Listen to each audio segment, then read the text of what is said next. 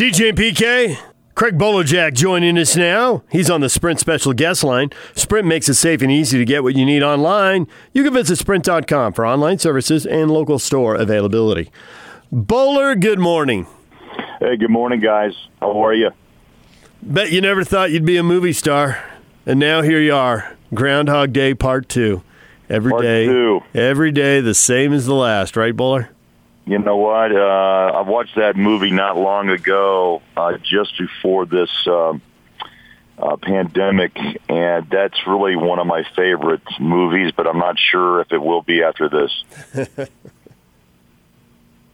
Not sure. Every time I saw that clock click to 6 o'clock and heard Sonny and Cher, kind of feel like that's what we're doing every day. They say our love won't pay the rent before it's earned. Our money's always spent. I guess that's so we don't have a plot. Made my day there, PK. Thank you. That's what it's all about. Yeah, it is. I want to throw you a little bit of a curveball. You know, well, obviously we bring you on and talk basketball, but you've been in this market as far as a broadcaster pretty much longer than anybody now, and as a media member, there's very few guys who can match your duration. And Utah this week, Utah football I'm speaking of, has an opportunity through this weekend to get up to 9 guys drafted. I mean, a realistic chance that they're going to get between 6 and 9 guys.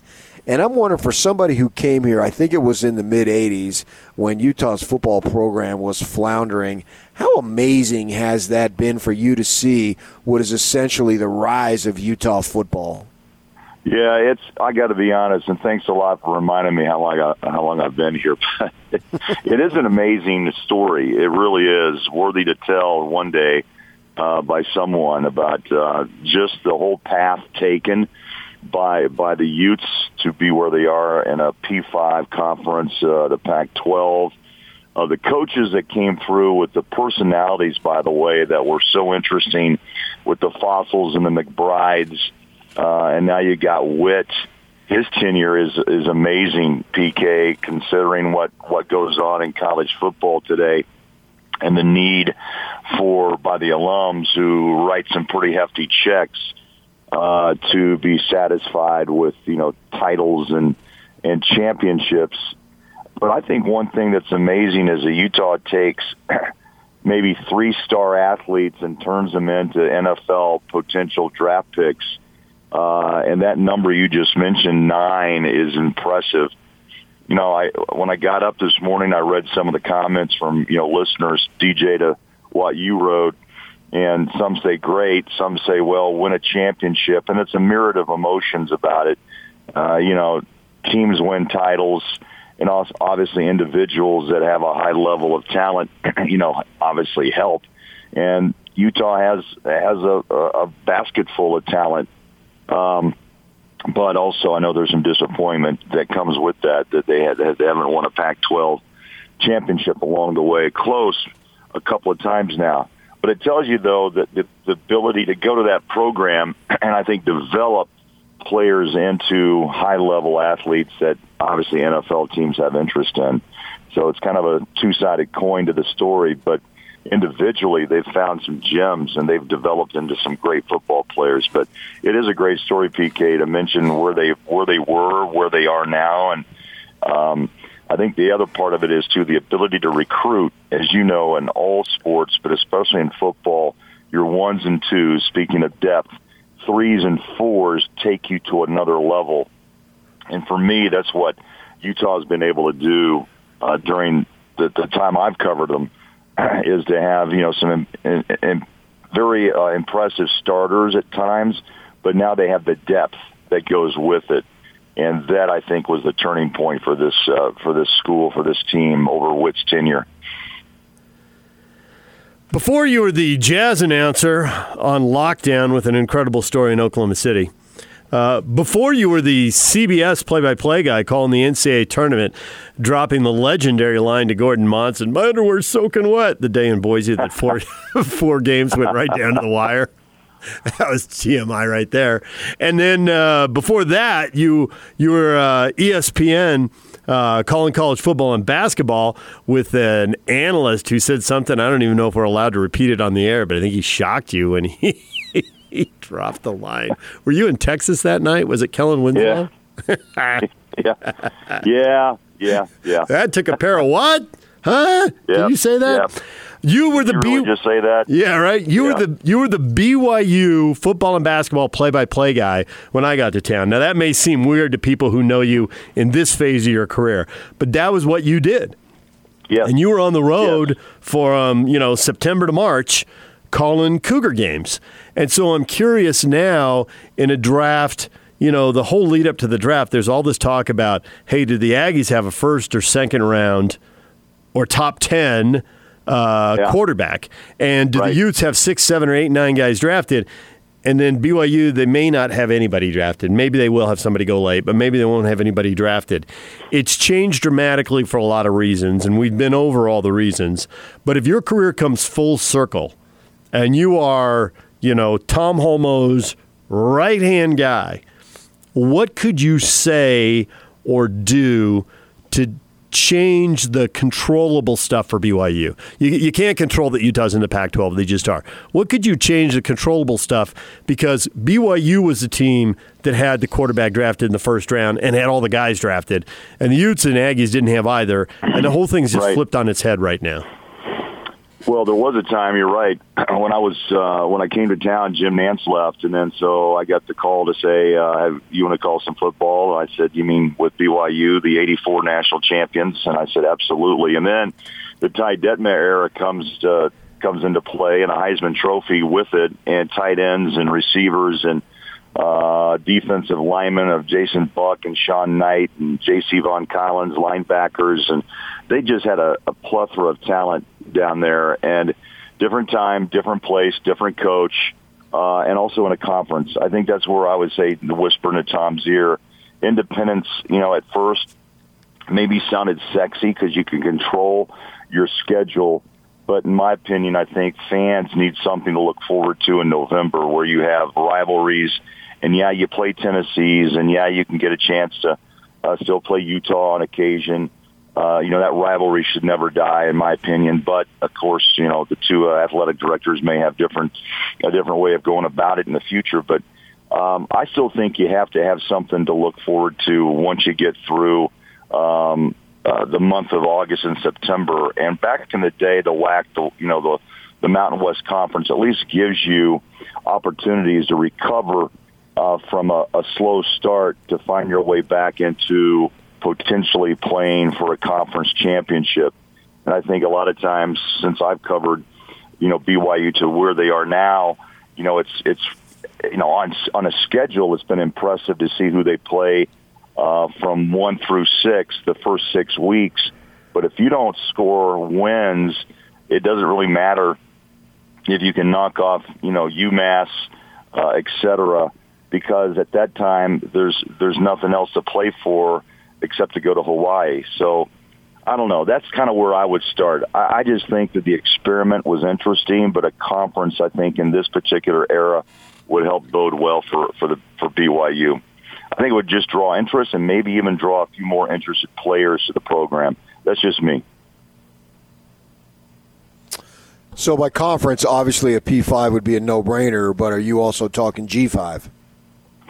Well, if you have to, I think, again, PK, it's a changing, ever-changing, environment of football. Yeah, obviously a P5 would be what you would like. And I keep thinking to myself, BYU's name alone, should have that draw. There's complications I get on Sunday play and other things, but maybe it's just the football program that goes, and the other programs, again, have to disperse into other areas of competition.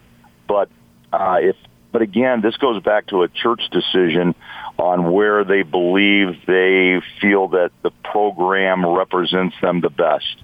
And that's something I really don't know that much about. I mean, on the outside I do, but on the inside, I really can't read the minds of what the ultimate goal is. And I think fans, and again, this is always a great topic of conversation and one that many are passionate about, but many want to be a strong football program. Others understand that it's more or less an opportunity for BYU to be out there and to get their message across, and that the program, if it's 5-6 or 6-6, then it's okay. Others want more. I hope they find balance sooner than later. I mean, maybe it just needs to be a conversation among members and the church downtown of just getting clarity on what they are and who they represent. That's kind of when I talk to fans, that seems to be the biggest concern, that many would like BYU to be more competitive and relive those days of glory under Lavelle. But, also times have changed a lot in the social media aspect. The honor code has seemed to be more because of Lavelle.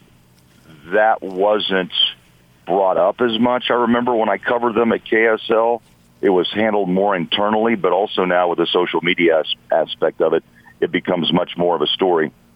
PK, as you know, and DJ, that through social media, the privacy issue becomes a little bit more, I guess, out in public for all to see. So those are things that obviously need to be discussed and continue to be discussed, and how you define it. And I think a lot of times young athletes at 18, LDS or not, may tend to shy away from that.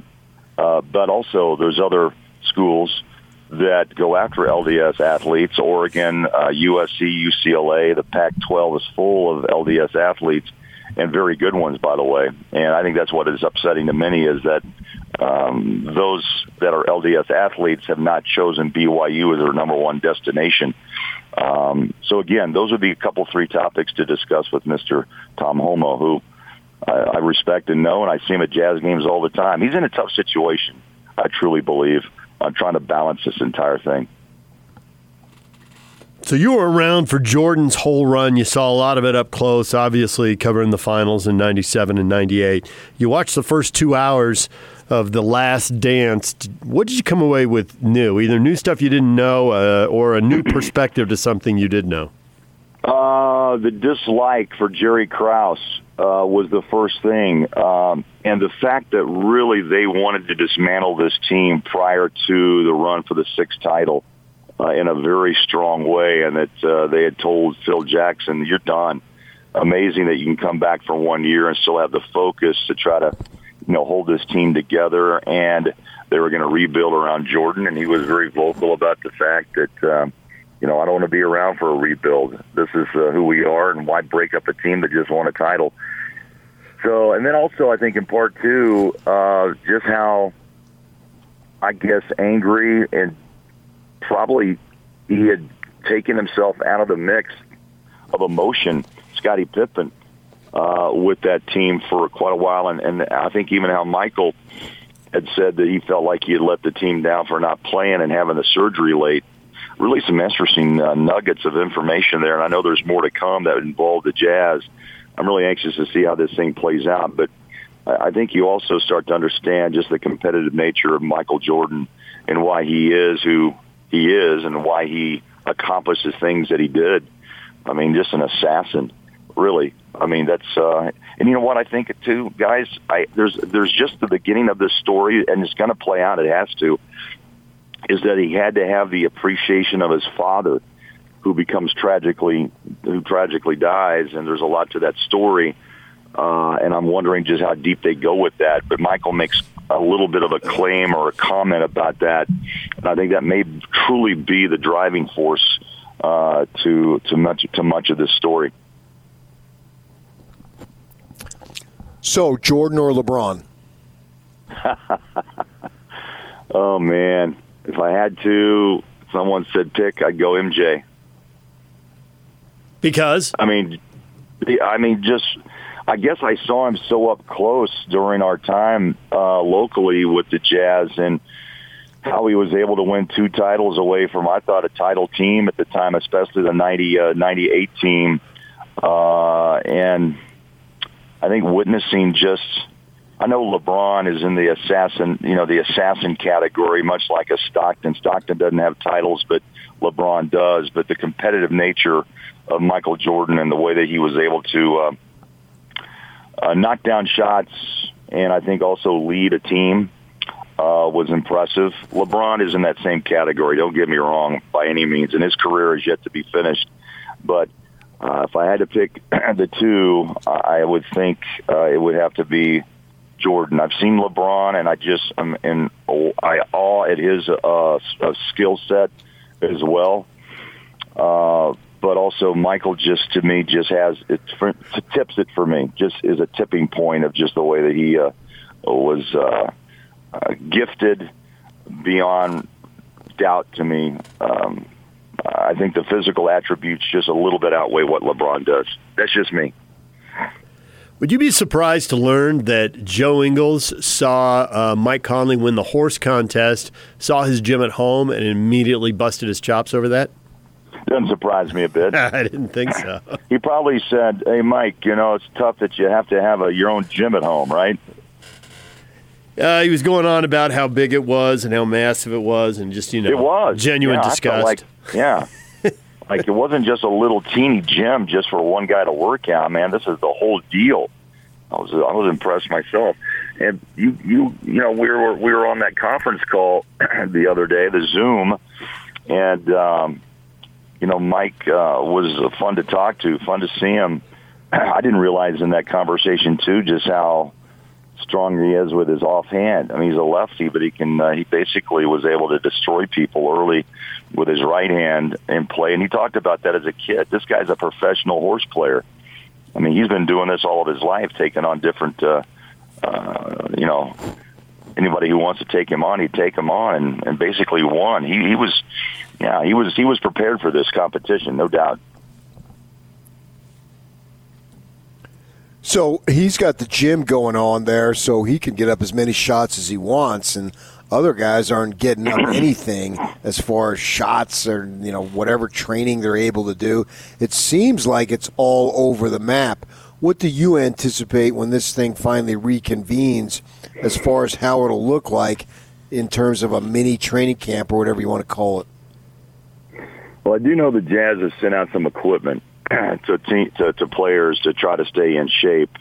And I think Mike had a good comment, too. I'm not sure what Joe has said, but bottom line is just being in shape is one thing. Basketball shape is a whole nother beast. So I think that what Adam Silver has spoke of over the last month about, camps and training camp or personal time to get into shape and then bring them in about a 25-day, I guess that was his plan, right? A 25-day plan to allow players to get some time to work out on their own and bring teams together for a training camp. Didn't speak of any games, by the way. So you beat up on each other during the course of those 10 days in the camp situation, and then you get into some situation, whether it's Vegas in a quarantine state, to go play. The whole thing is intriguing. I don't know how it's going to turn out, PK. I missed the game. I know fans do as well. And it's I don't know when the timetable is going to happen or where they flip the switch, but hopefully it will be the right decision at the right time. And of course, when you deal with players of that level, you always worry about, are they really in shape?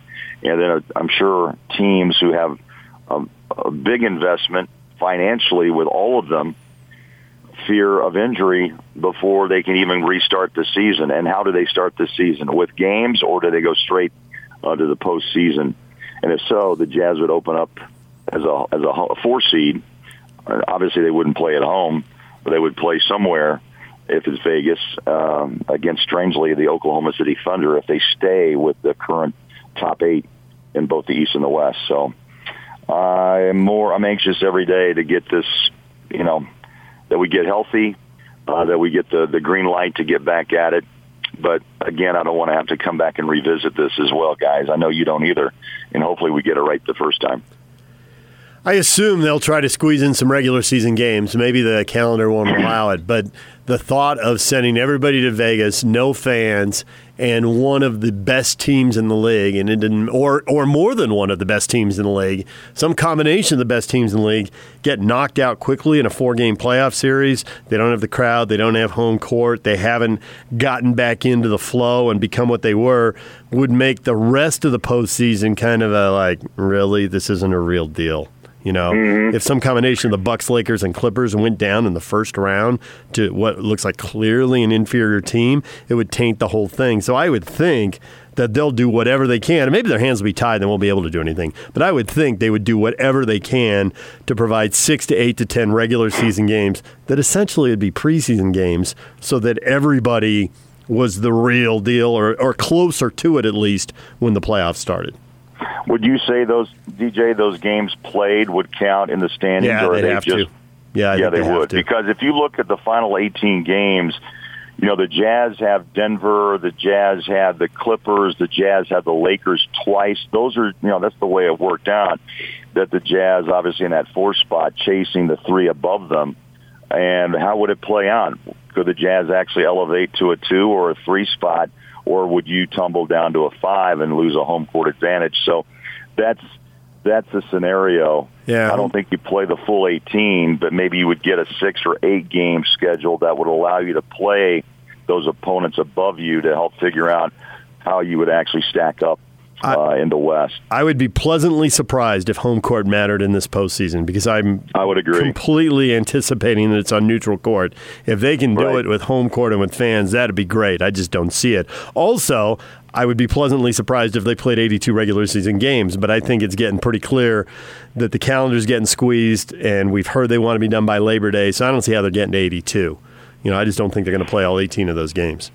Yeah, I don't think so either. And they also are focusing ahead to 2021 and how many games do you play there or allowed to play? Do you try to squeeze in a few extra and actually bump your schedule to 90 and give your, you know, my thought is if you do that, maybe you can recoup some revenue, put teams back on solid ground or somewhat, and maybe you give the NBA a couple of breaks instead of just the All-Star break next year. Maybe you split the season in half and have a week off here and a week off there and just keep ramping it up. Depends on how the players and the union and, you know, how the owners come together and make some big decisions on this because they both have obviously financial, input into this whole decision-making process. Bowler, as always, thank you. Hey, guys, be safe. We'll see you soon.